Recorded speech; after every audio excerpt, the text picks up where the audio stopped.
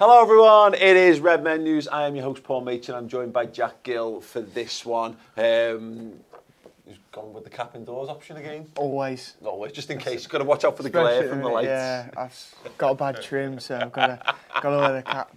Amazing. Yeah, we are brought to you in association with The Athletic, which right here, right now, today is the best place to get Liverpool writing. You can go to theathletic.co.uk and use Redmen News /Redmen News to get 50% off your yearly subscription fee, as well as a 3-month thrown in as well, to get things from the likes of James Pearce, from Simon Hughes, from Rafa Honigstein, Michael Cox.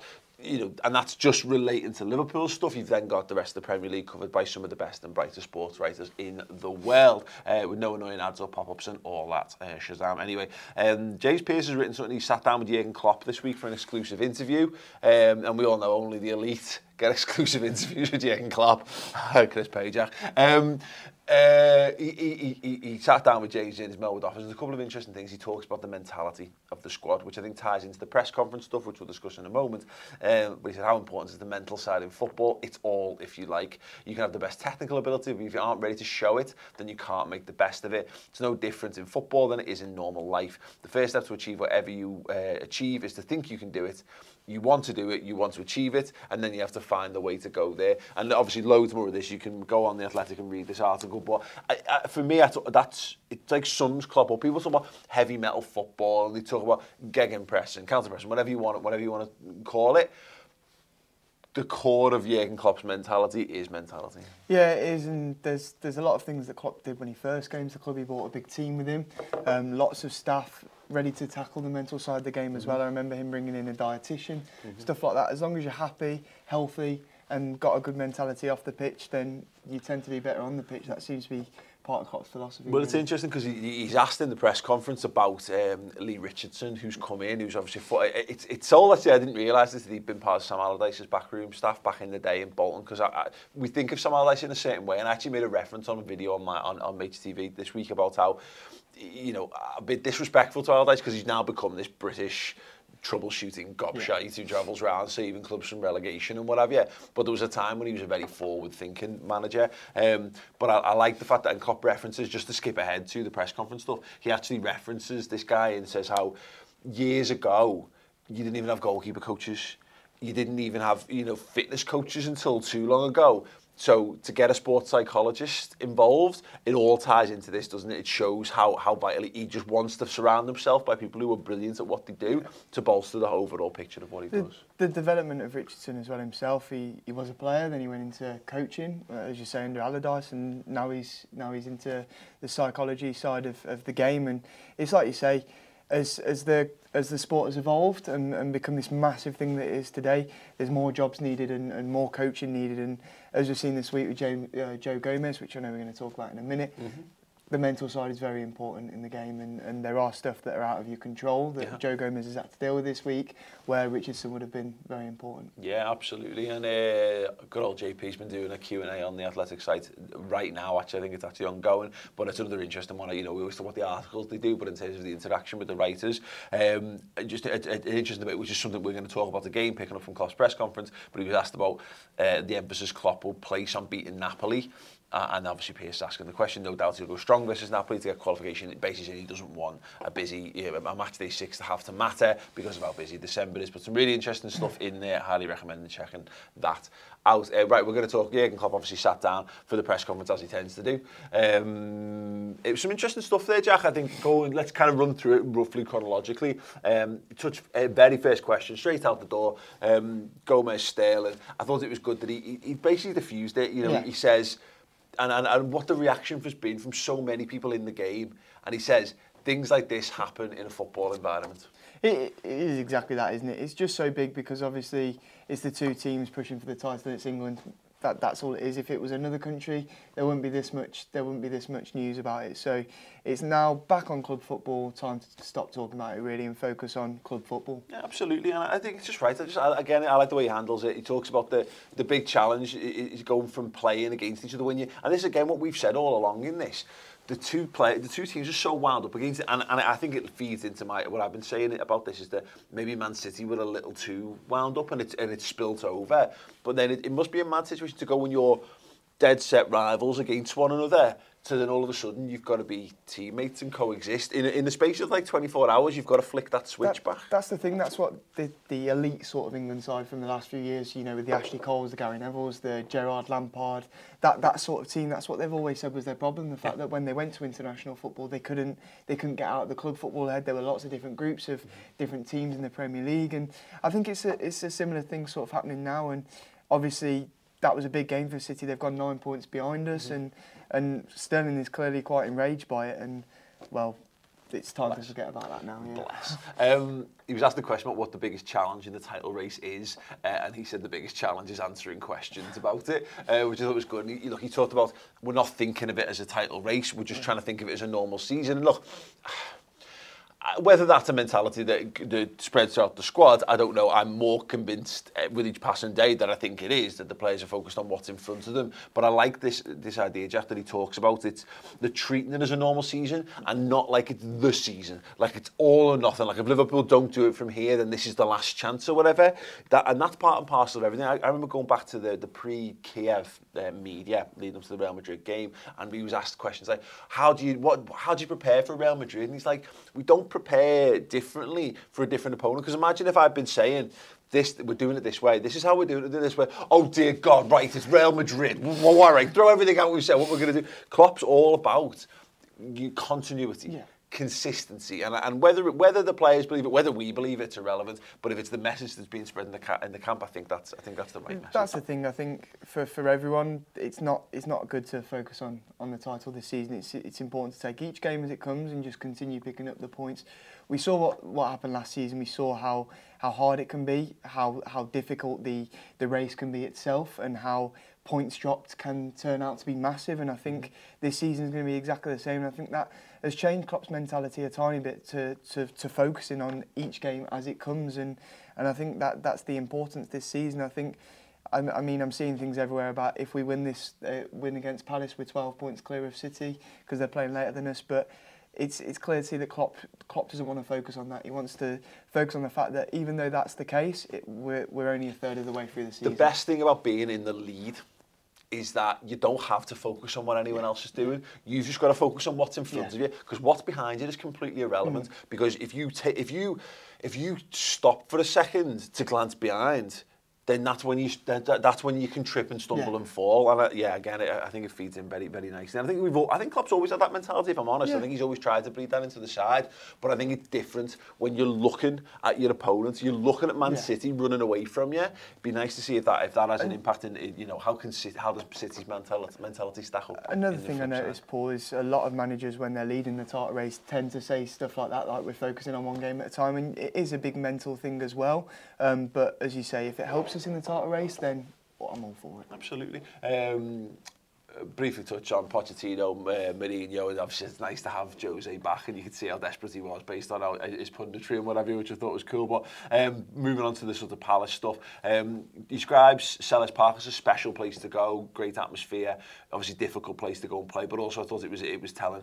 We talked about this on the build-up show, and the difficulty that Palace are going to present, as identified by Jürgen, Zaha, Ayew and Townsend, difficulty to defend them on the counter. And that's where they've caused us problems. And that's what, for as much as there's talk of like, what can Liverpool do to Crystal Palace, our defence hasn't been great this season. Not as great as it's been necessarily in previous seasons. Zaha hasn't scored a lot of goals this season, but they're going to be a threat. Yeah, of course they are. We know Palace obviously as a whole haven't scored a lot of goals this season, but it's interesting that Klopp knows that they are capable of causing damage, and they do have some good players within their squad. We saw on the Man City documentary a few years ago, Pep Guardiola saying how nervous he was to play Palace. They're a very, very good side, and they do have players with a lot of flair like Wilfried Zaha. And obviously as well, we're going through some problems at the back with injuries as well, where we don't know if Robertson's going to be 100% fit. Gomez might not be fit. Matip as well. So we may be forced into playing Milner at left back and playing a back two of Lovren and Van Dijk, which will be our only two fit available centre-backs if Gomez isn't available, that is. Absolutely. So it will be a difficult game, and Selhurst Park is a difficult place to go to. Yeah, I mean, just on some injury updates then, based again on the press conference, Van Dijk 100% available to play. We know he'd had to leave the Dutch camp for personal reasons or whatever it was. But what Klopp was keen to say was he can't give 100% on any of the injured players at the moment. Today, there's one more training session today, and he's going to use that training session to decide the fitness levels of who is and is available. What he also said was Fabinho, Bobby, Alisson and Gini all played Tuesday, so they've come back late, which means again they actually don't know what condition those players have come back in yet. Again, today is going to be the assessment on that. Now, you would imagine Alisson Becker will be what it is.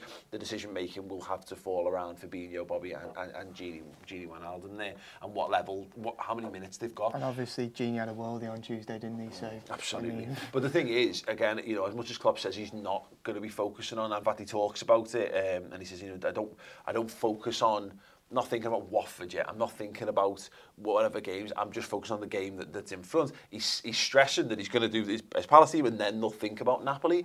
But I wonder whether when you've got this fitness, you've got a spreadsheet in front of you that tells you how many minutes Gini, Fabinho, whatever, Bobby Firmino can play. Maybe that does impact the selection. I found it really interesting as well because he sort of said he takes one game at a time. But then he said, I don't even know who we're playing after Brighton.